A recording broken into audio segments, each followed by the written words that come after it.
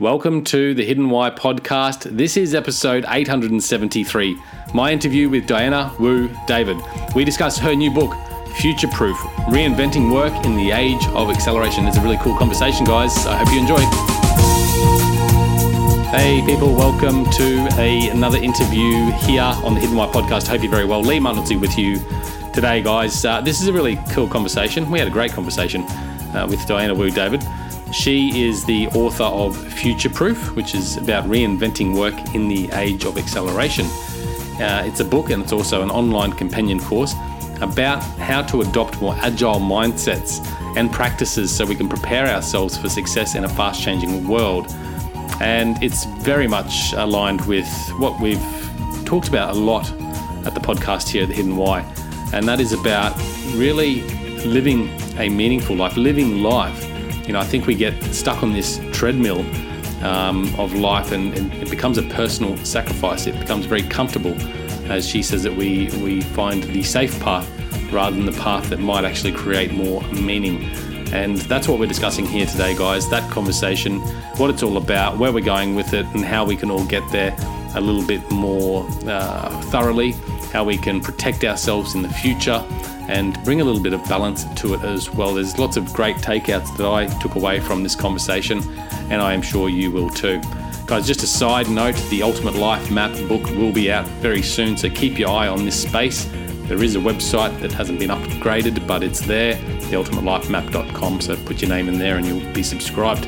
Anyway, guys, thanks for listening. Hope you enjoy. Cheers. Diana, welcome to the Hidden Why podcast. How are you? I'm fantastic. Thank you so much, Lee. Great to be here. We've finally made this work, hey? Yes, it's destiny. Destiny. Busy people, as you said. Yeah, trying to be less busy, more purposeful. Well, you've got a pretty cool story. So you've written this book, Future Proof, which I'll let you summarize for me, and that's probably where we'll take the conversation today.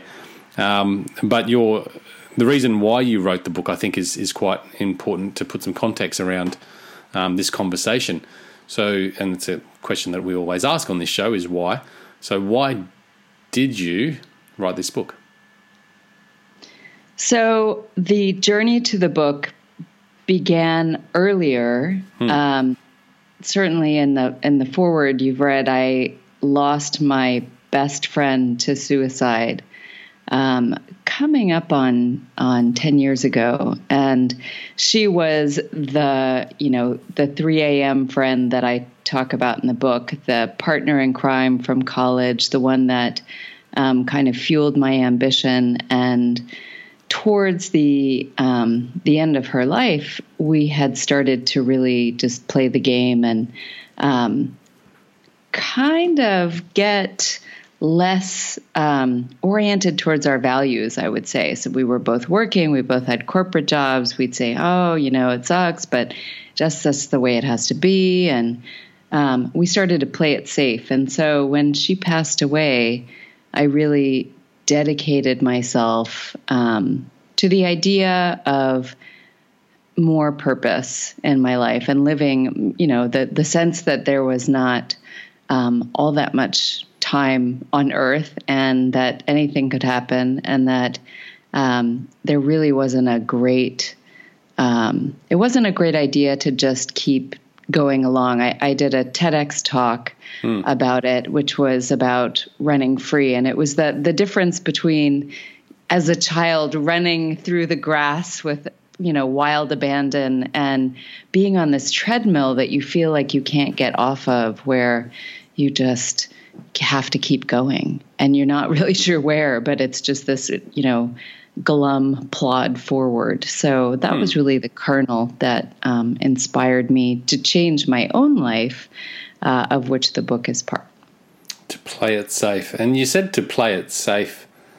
Your friend and yourself decided to play it safe. And I just want to elaborate on that. What do you mean by that, playing it safe?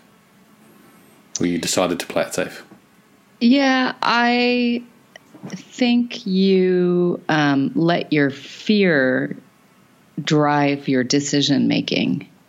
So a lot of the people that I talk to, the second aspect of the book that made me want to write the book is working launching Financial Times board director program in Asia, and working with amazingly successful people, entrepreneurs, corporate people, lawyers, et cetera. And the play it safe there was really, I have been successful, so let me just keep doing the same thing so that I don't mess that up.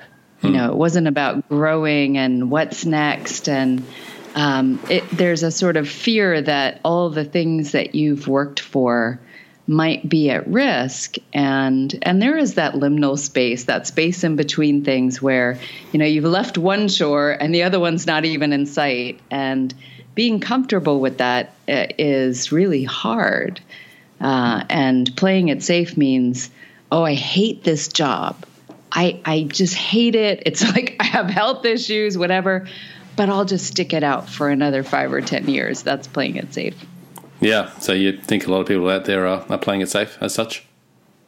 I do. I think we all do, right? In small ways. If it's not, you know, the job that you're staying in for the wrong reasons, it's, you know, it's other things that you do that are hard to habits to break out of or relationships to break out of. Yeah, for sure. It's that kind of comfort zone, but which is weird, almost an oxymoron, I think, which is although we're playing it safe because we're avoiding fear or whatever it might be, I think the deeper reason why we play it safe is the potential suffering that we might experience by an alternate route or change. Yet in that playing it safe, we're actually putting ourselves through a lot of unnecessary and self-inflicted suffering and pain. So, Lee, I was reading some of your writing, and I think it was the resolutions. And one of the things you wrote that I loved was, I know I'm going to suffer, but I'd like to choose things that are more meaningful to suffer through, or something to that effect. And I thought that was great. The idea that, you know, it's just, that's life, right? That you're going to have to struggle and you're going to have to suffer, but let's choose important things to work on. If that's going to be the route, if we're going to struggle, let's choose the right mountains that mean something to us. Yeah, absolutely. And I think that's, you know, just in that journey itself is more purposeful than otherwise just playing it safe and plodding through life, doing stuff that potentially isn't really creating any meaning or sense of purpose for you. Yes, very individually. I think people, the motto that I try to live by and inspire others is, don't live the life you've been given, work hard for the life that you want. And where's the balance there? Because we all want money, we all want these things in our lives to hopefully bring us some sort of level of happiness. And I don't know if it's always the right things that we want to bring that happiness that we desire. I think we often chase the wrong things, but where do we find a balance between, you know, this want, I want to be doing something that I really enjoy, and then balancing that with the reality of life that, hey, I still need to support a family or earn an income and, you know, have my part involved in this society and community that I live in. Yeah, absolutely. I think being very clear on sort of the deeper values that you have, and taking some time for reflection, not just towards the beginning. I mean, I have in the book and also on my website a sort of checklist of 11 things to prepare you for the future. And a lot of that is about community. It's not just about, you know, what I want and I want this and that. It is really going back to some fundamentals. I spend a lot of time traveling around talking about emerging technology and AI and virtual reality because I've invested in startups across my life. And much of it, the conversation is about bringing us back to fundamental human aspects and thinking about the relationships that we have in our life. And one of them is really about what you want and why, and how much time you're going to spend on each of those things, and putting it in a bigger context. So thinking about the relationships you have in your life and the the work that you want to do and what you need. And it's very practical idea. On the financial side, there's the minimum viable lifestyle instead of minimum viable product, which really is what financially do I absolutely need? Let me put it down and let me make trade-offs between the things that are important to me. So if I want to go to art school and I can't put my kids into private school because of that, then let's have an honest conversation about what those things will bring to you and your family. Is it better to be role modeling the opportunity to be creative or to be anything you want to be, or is it more important to save that money and, wait 5 years and put it somewhere else on the timeline and ensure that your kids are going to the best school because that's more important to you as a family or as a person. So just exploring those options that you might have in front of you, which often we don't do. We normally trade off what the important things in our lives, whether we're quite aware of them and connected with them or not, those values that you mentioned before. We trade them off for things that are really perhaps not that important or necessary. And I guess, I don't know about yourself, but you went through this experience where you lost a friend. I don't know if you'd like to share a little bit more about that, but was that a suicide related to the stress in her life due to her occupation or path in life, or was it other circumstances? So what really, what I think and what sort of informed me is the lack of true community that was there in her village. We were college friends in Los Angeles, and she was from California, and both of us ended up marrying people from different countries. So she was in Germany in a small village that she moved to for her husband's work, and I am in Asia and have been for 20 years.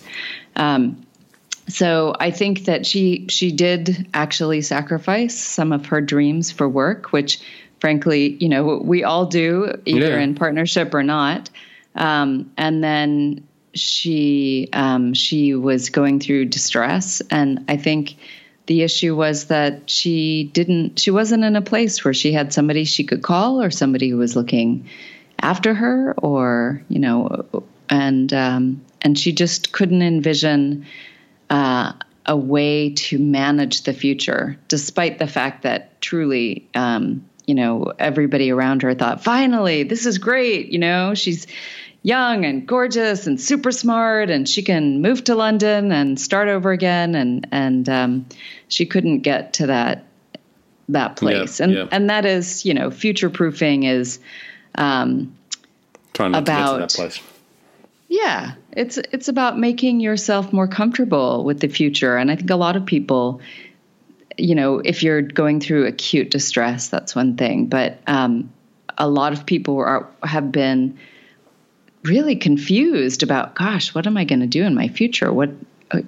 How can I prepare for this? If they're going through a transition. And so that was the idea behind Future Proof, is really, how can you prepare? How can you take small bets? And interviewing 100 people to find out how they had navigated interesting reinventions and tricky journeys that might yield some interesting results, and then distilling those patterns. Yeah.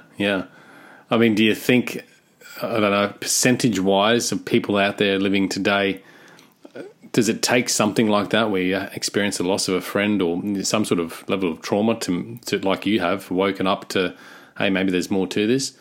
Or, are people consciously thinking about this daily, do you think? Like waking up going, oh, this isn't really joyful, I'm just doing it, and, maybe thinking about it but not wanting to pursue it. I feel that there's maybe a mix, maybe half and half, where there's people asking that question and other people are just accepting it because that's just how it is. Yeah, I think that I work with quite a lot of people who are transitioning from, that sort of middle years from success to significance. And right. My surprise was when I did TEDx, somebody said, "Oh, you're going to go and have your midlife crisis on stage." That's kind of a mean comment, but it wasn't too far off. And the surprise to me was that all these young people came up to me and said, "You've exactly described what I'm feeling. I feel like I've been at, in a consulting or whatever for 2 years, and I'm just wondering, what's this all about?" Are you saying young people like under 30, under 20, or under 30? Yeah. Yeah.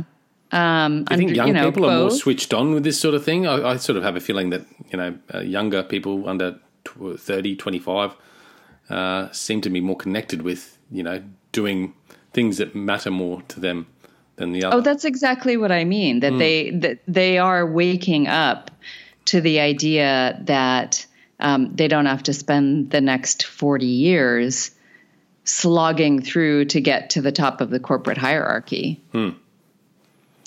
But then when does it come to that point where, because there is, it's a fine line, isn't it, where you go, okay, well, I can sort of follow this path that's, my passions or whatever, but at the same time, you're sort of protecting yourself in the future of having to potentially go into a job that you really don't want to do because there is just no other opportunity for you, and you don't have a house, you don't have financial backing, and then you're living that line in your 60s very difficultly, rather than setting yourself up for that, like that. Because I think it's nice to be able to go out there and pursue your passions and live your life as it relates to what's really important to you and your values. But at the same time, there's that life that, hey, we want to go out there, we want to create financial security and an ability to protect ourselves. So in the future, when we're 50, 60, 70, whatever it might be, we can comfortably, live our life without the stress of money and all that sort of thing.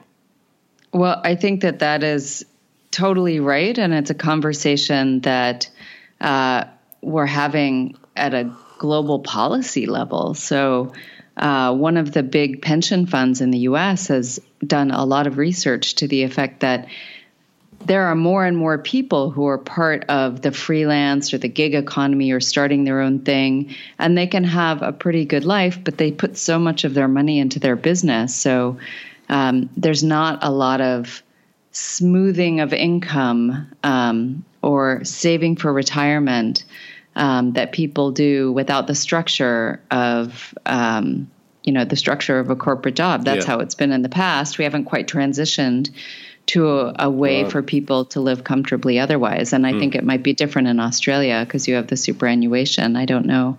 But certainly in the U.S. where this company is based, it's really... But similar situations, like a lot of young individuals doing their own businesses, maybe not putting enough into their super, Certainly there'll be that flow-on effect from that. Yeah, I think that we are in a different way of working. It really is transitioning. And I think that we're trying to figure it out. When I wrote the book, I thought, you know what, this is going to be a corporate book. I work with corporates. I'm going to find out what they're doing to help people in this respect. And there was really not much. It was sort of to page 2. Okay, we're done. But I think that that's changing a bit, that, on the demographic side, that is where the financial aspect really bites. You are looking at people living longer than ever before. On the senior side, retirement age is still 55 in some companies, and people are going to live to 100. What are they going to live on? So companies are starting to wake up to that, and I think it'll be individuals, which is why I wrote my book for individuals. It was sort of don't rely on somebody else to save you. You're going to have to get good at thinking through this yourself. You're going to have way more agency. Corporations' lifespans are decreasing, so it's not entirely just about purpose. It's really about planning. Yeah. And being prepared. And there's probably not, even from my life, I don't think I have enough planning in place. I'm very short-term focused, not long-term focused. Well, I have to say I'm fairly long-term focused. So in that sense, I have put a lot of tools into the book for people who are thinking about, for instance, over 100-year life, taking time out of their job for some time or leaving the usual path, and what kind of questions and considerations they might think about. It's not a financial book. I have a friend, Todd Miller, who's writing the financial book, and we have arguments a lot about sort of which one is more important, because he says you have to do just this, financial aspect. And I was like, but the people, it's all about the people. So, but it used to be like this sacrifice, sacrifice now for greater things in the future. And I think we're all prone to this desire for immediate satisfaction and this short-termism that we forget about the long term. We forget about the idea of sacrificing a little bit now so we can have a better life in the future. Yeah, I think that's something that you really need to balance. And there's a sort of cycle back in planning of, some people feel like the future is so unknown. All I have is the next year or two to plan. And I fundamentally don't believe that. I think that the cycle now is you have to start looking for signals of change and be aware of those and think about how to plan your career, your vocation, so that you have what the market wants, right? If you're doing a really rote job and you think that that's going to be there for the next 15 years, I don't think that it is, and you have to understand that and adjust and perpetually change your mix and mosaic of skills and character traits, and really think about how you can make money from that. So it's sort of we're in that period of finding balance between this idea of, living a more meaningful life aligned with our values, doing work that's of interest and passion, to that old corporate way of sacrificing now, working hard until you're 60 and, retiring in a life that perhaps you didn't want to live. And that's where I sort of feel we are, is trying to then now find that balance where we can have almost both. Well, I think technology helps us, and to a certain extent, demographics. Having more people available for the workforce, having 100-year life potentially, where you have time to not necessarily put in 20 hard years in the salt mines and then reap your rewards. I think corporations are changing in the way that they attract talent and allow them flexibility, and how people create value without necessarily being a part of a fixed corporate. So it is changing on all fronts, and I hope that continues, because I think it's really important and I feel excited about it. But I've also spent enough time at the systems level of government and policy and whatnot to know that, we have a really tight labor market, right? So corporations are being nice to people because they're trying to find talent that isn't there. And we have had boom years, for instance, in the U.S., so things are going pretty well. What happens when we have a recession? What happens when unemployment in a country is, 10%? How does that change the equation? I don't know, but I do think that it's worthwhile perpetually adding to your skills and self-awareness and knowledge in small ways, in the same way that you might work out every week, to maintain your health. Just keep thinking about, how can I grow? How can I, at a minimum, have a growth mindset about what's ahead? Yeah, maybe a good question is, if this job that I'm in or this career that I'm doing all ended tomorrow, what are the other options for me? I mean, would that be a good question, do you think, to ask? Yes, I think it's fantastic. And in fact, one of the things that I think is very useful is when you ask that question, if I didn't have this job, what would I be doing tomorrow? Is to take a small bet. So to experiment more rather than, burn the ships on the beach and say, I don't like this, I'm going to leave my job, or I'm going to, become a circus performer, or whatever it is, is to really say, boy, if I left my job today, what I really like to do is, whatever it is, dance more, write more, actually try to do something in coding or whatever it is, try it in a very small way and see if you actually like it, right? And oftentimes you don't, or maybe it just wants to be a hobby. And either way, it actually gives you additional energy for whatever you're doing at the moment. It often ends up being something that, or it becomes interesting later. So one of the guys in the book, Brian Tang, was a lawyer. He was chief legal counsel at one of the big investment banks here, and was sort of like, okay, I've done 8 of the 10 top IPOs in Hong Kong. So now what do I do? Like, if I keep working at this job, then basically it's the same thing. Yeah. Maybe a little bit different again and again. And so he had been working with his son on the, technology and the maker movement. And he said, I really like that. And, there's so many kids that don't have access to that. And so he founded his own organization that allowed kids to partake, and worked with public schools, and ultimately had a girls team that went all the way to Google for one of the competitions and won the competition.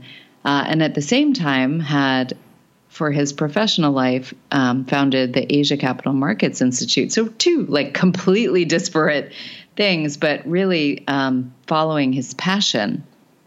And over time, he started doing more at the intersection of regulation and technology, because he was the only one who kind of bridged that. And ultimately, after some hackathons, he has become the executive founder of the Hong Kong University Legal Innovation, Technology, and Entrepreneurship Center, which is a brand new center. And that I like his story, because it is about sort of trying the things you love and eventually seeing how they can fit into the work you feel called to do.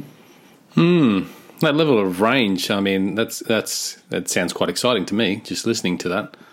Yeah. And I think, why not? I mean, to get, I'm in real estate, right? So my career is mostly real estate. Mm-hmm. And a lot of people, we just get so focused on doing what we do day in, day out that we think we don't have time to do these other things. And perhaps it's because we're chasing after that dollar or the money or the new car or whatever it might be, the success, the accolades, rather than chasing after stuff with meaning.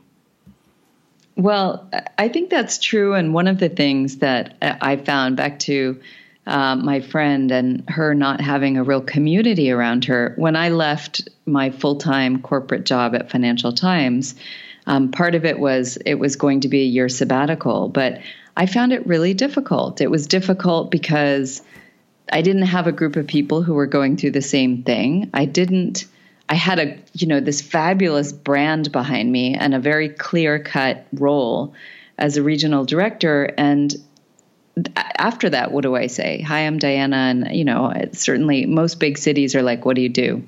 What's your work? And so trying to articulate what I was trying to do, and in a way that was preserved my ego, but also actually told people so that they said, oh, wow, you're doing that? That's great. I'm going to tell my friend about you, and they're going to come over and you guys can have a project together. So going through that journey of articulating the why, articulating the aspiration, what I wanted to do, what I was all about, interested in future of work, interested in board governance, trying to figure out how those, circles overlapped for my unique proposition, took a long time. So I started a community around the Future Proof book, and that is what I see. It was sort of a pilot, like, would it be helpful if everybody else could understand this and be there for each other. And in fact, you see that there's this kernel of an idea that somebody has. And the reality is that it changes. You know, I have one woman who's in finance and she's really interested in wellness, and that's kind of over time with feedback from everybody else in the community become the beginning of ESG, which marries her interest in wellness and her expertise and credibility in finance. And so having somebody to feedback, you know, hey, have you tried this? Or, you know, this is your community, so we have accountability Thursdays and that kind of thing. Seeing how they go forward with that and help each other out, I think is just beautiful. I feel so excited about it. Yeah, surrounding yourself with that community. I mean, there's so many good points in this conversation so far. And I think I really like that idea of, you know, thinking about those things that you may enjoy and going out and, you know, just putting your foot in the water and just seeing if you enjoy it before you go all in. A great way to test the waters. I'm thinking of, at the moment, I've got 3 things that I want to give a go, and that's spear fishing, potentially buying a kayak and kayak fishing, and the other one was sailing. And, you know, you're not going to go out and buy a yacht and just start to sail. So you can actually go out there and try these 3 things and say, okay, well, which one am I likely to dedicate a bit of time to before I go all in to an investment of a new kayak or whatever it might be? You know what I mean?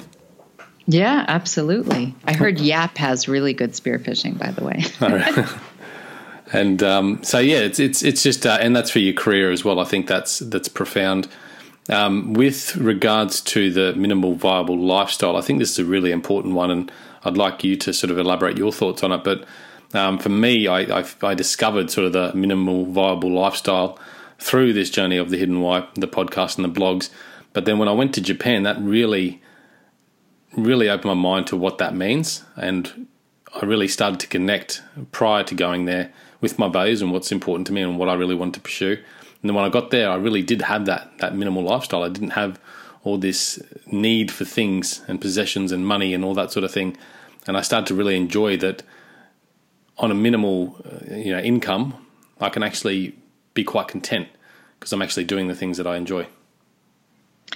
Yeah, absolutely. And I think it's difficult if you are sitting in your house and you've spent years getting your environment to be the way you want and working hard to purchase the things that you always wanted. It's hard to make a transition if you really do want some flexibility.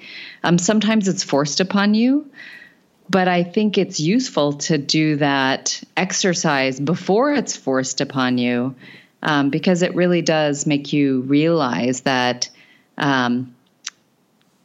sometimes it's not the money that's trapping you, and a lot of people may feel like that. So one of the people that I know was a senior vice president in sales, and she talked about her journey of she always wanted to become a writer, but she had kids, and she was like, this just can't happen, right? I'll write on the side, and she continued to improve her writing, and ultimately.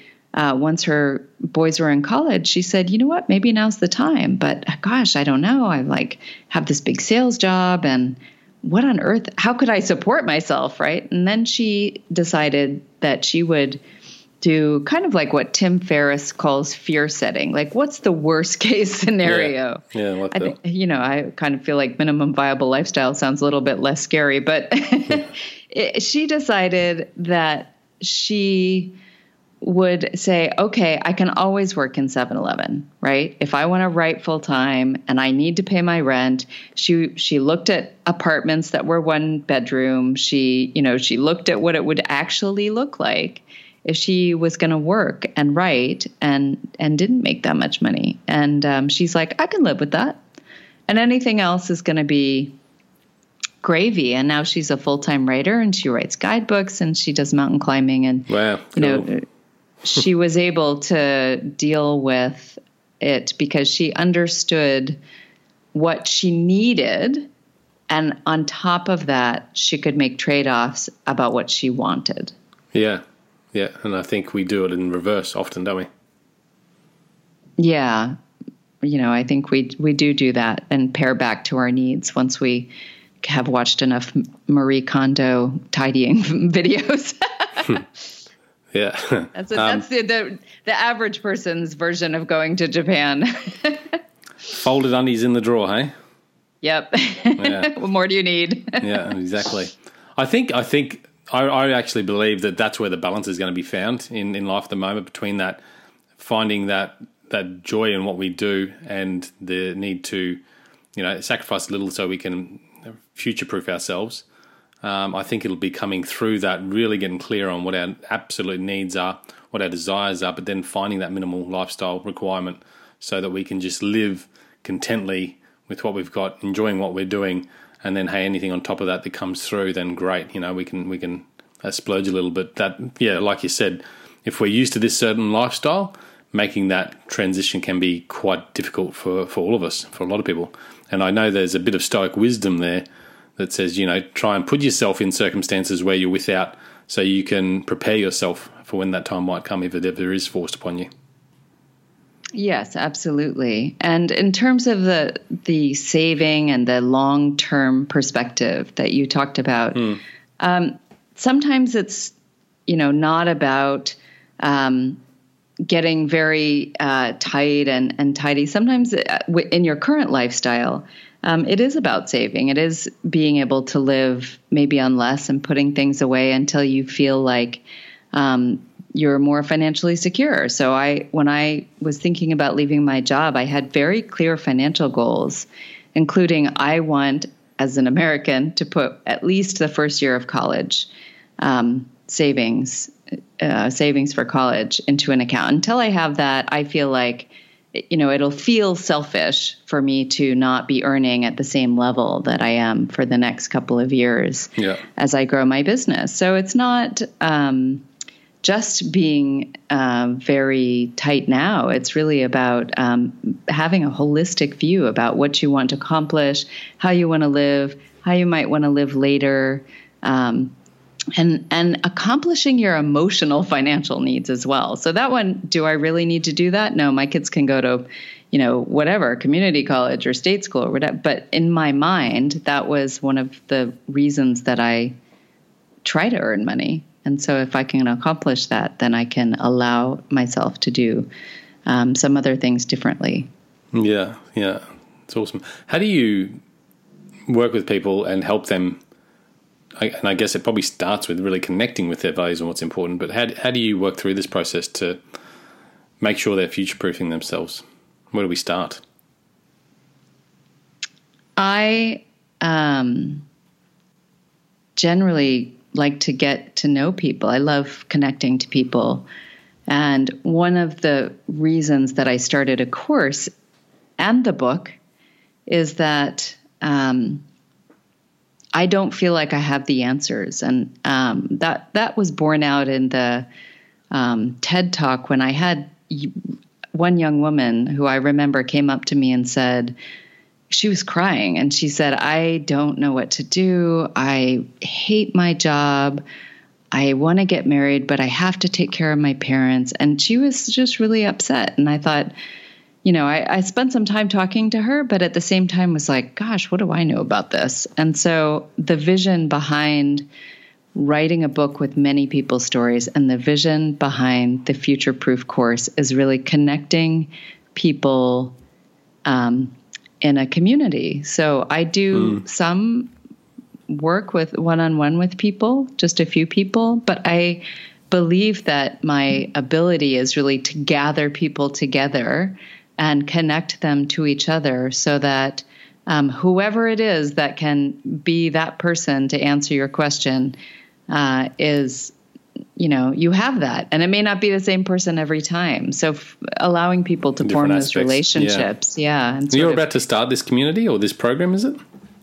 I did it late last year. A lot of my work has been in response to people saying, Diana, how do I do this? Or what should I do? And I'll say, okay, I don't know. Let me interview 100 people and then I'll put it in a book and then I don't have to have 80. It's a great level of service, isn't it? Right.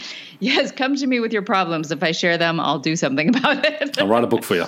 And the book itself is really, it has so full of, picks and shovels and ways to do things, because some of the people that read it were like, yeah, it's all well and good that the future of work is changing, but what the hell am I going to do?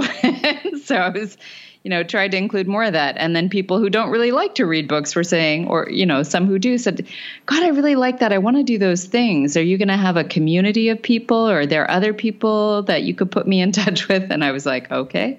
I've had online communities that have been really helpful to me in my journey. Let's start one for Future Proof. And I have did the pilot course with videos and all of those picks and shovels and exercises and a Facebook private community. And it's just been so heartwarming. I remember we were on a Zoom call and one woman who's starting her company and has left her job, but is in that fragile stage where you are perpetually questioning yourself and going, should I do this? Maybe I should just go back to work, and she's doing so well, super successful. And she said, I don't want to share the things that are going on. It just feels too vulnerable on the call. And another guy across the world said, I'm older than you, but in my experience, when you start to feel vulnerable,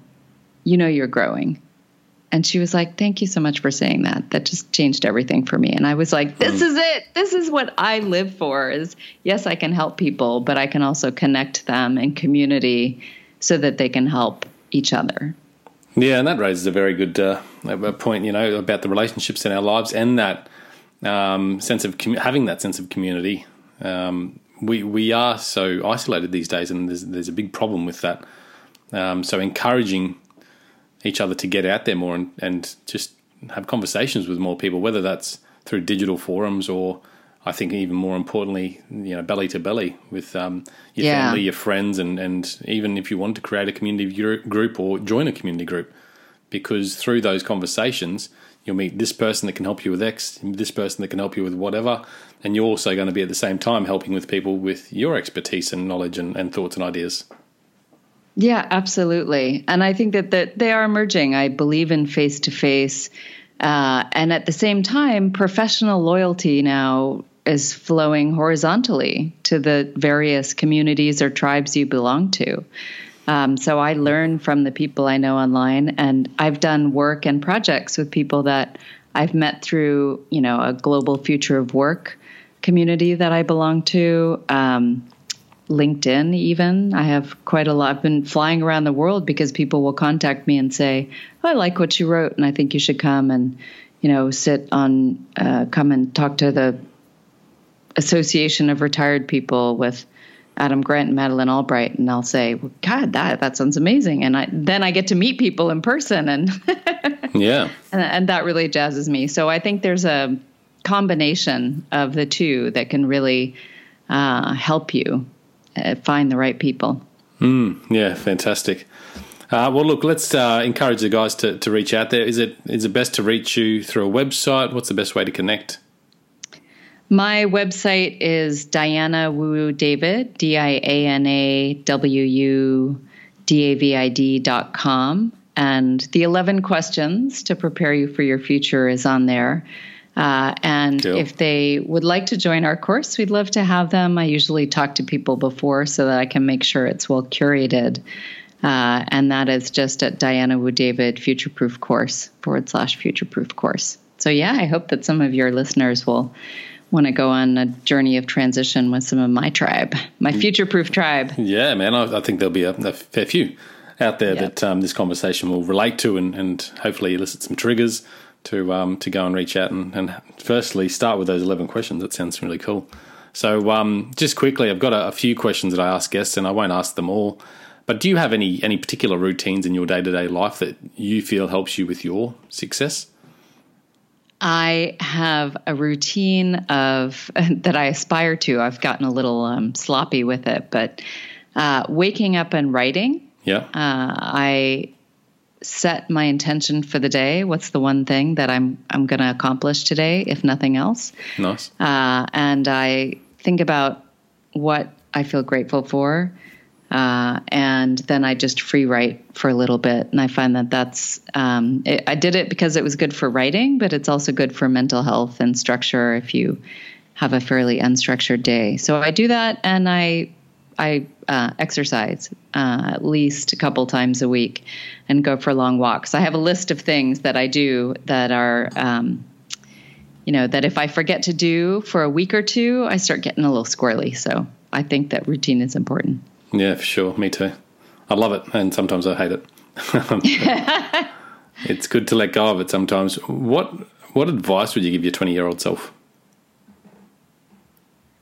Well, my 20-year-old self had a lot of fun, so it might be sort of irrelevant, but I think, that's what I think about now. I think I give my sort of now self, have more fun, loosen up, just do what you need to do. Don't worry so much about things. And my 20-year-old self was actually a lot more like that. In fact, in partnership with my friend who passed away, I did take a lot of risks. I took a lot of chances, and I really appreciate that I had that time in my life in which I experimented much more. It wasn't until probably my 30s that I buckled down and decided I needed to really climb the corporate ladder. So late bloomer. Yeah, no, I mean, it's the journey that we need to go on sometimes, isn't it? Yep. How do you define success?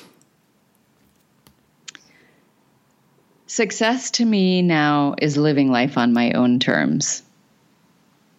It's really in the context of a well-lived life, not just my career. Yeah. If someone came to you asking your advice on how they can make certain change, what advice would you give to anyone looking to make change?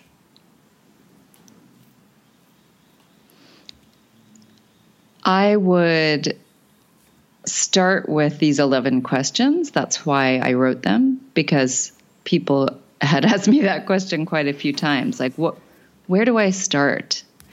And it really just is, it's yes, no, 11 questions. Do you have somebody to celebrate with when you have a success in your life? If the answer is no to that, and most people will have a couple of no's, then try to fill some of those gaps. Yeah. So that you can have some balance and support and identify where to start. Yep, love it. If it was your last meal, you're being served your last meal, what would you choose? Probably coffee. That's not a meal. Come on. I know, but it's kind of my one vice, the thing I can't live without. What would be my last meal? It would just be with my family. I love food, but I love all kinds of food, and I like changing it up fairly constantly. So you've got a menu. Choose anything you like. I know. You know what? I was in Mongolia in a truck for an 11-hour, in some Russian van with a bunch of crazy British folks who live around the world, and we had the same conversation. I was terrible at it then as well. But yeah, probably something, from my childhood. So Mexican food, because I grew up in Arizona. Some of my friend Hortensia's tamales with some fresh salsa and, maybe a margarita. Cool. What is the activity that gives you the greatest sense of joy? Hanging out with my kids. Yeah. How many kids you got? 3. What ages are they now? 13, 12, and 9. And they are just hilarious. Good fun. Yeah. Kids are fun. Yeah. What quote, phrase, or message would you, if you could, tweet to everyone in the world or send to everyone in the world?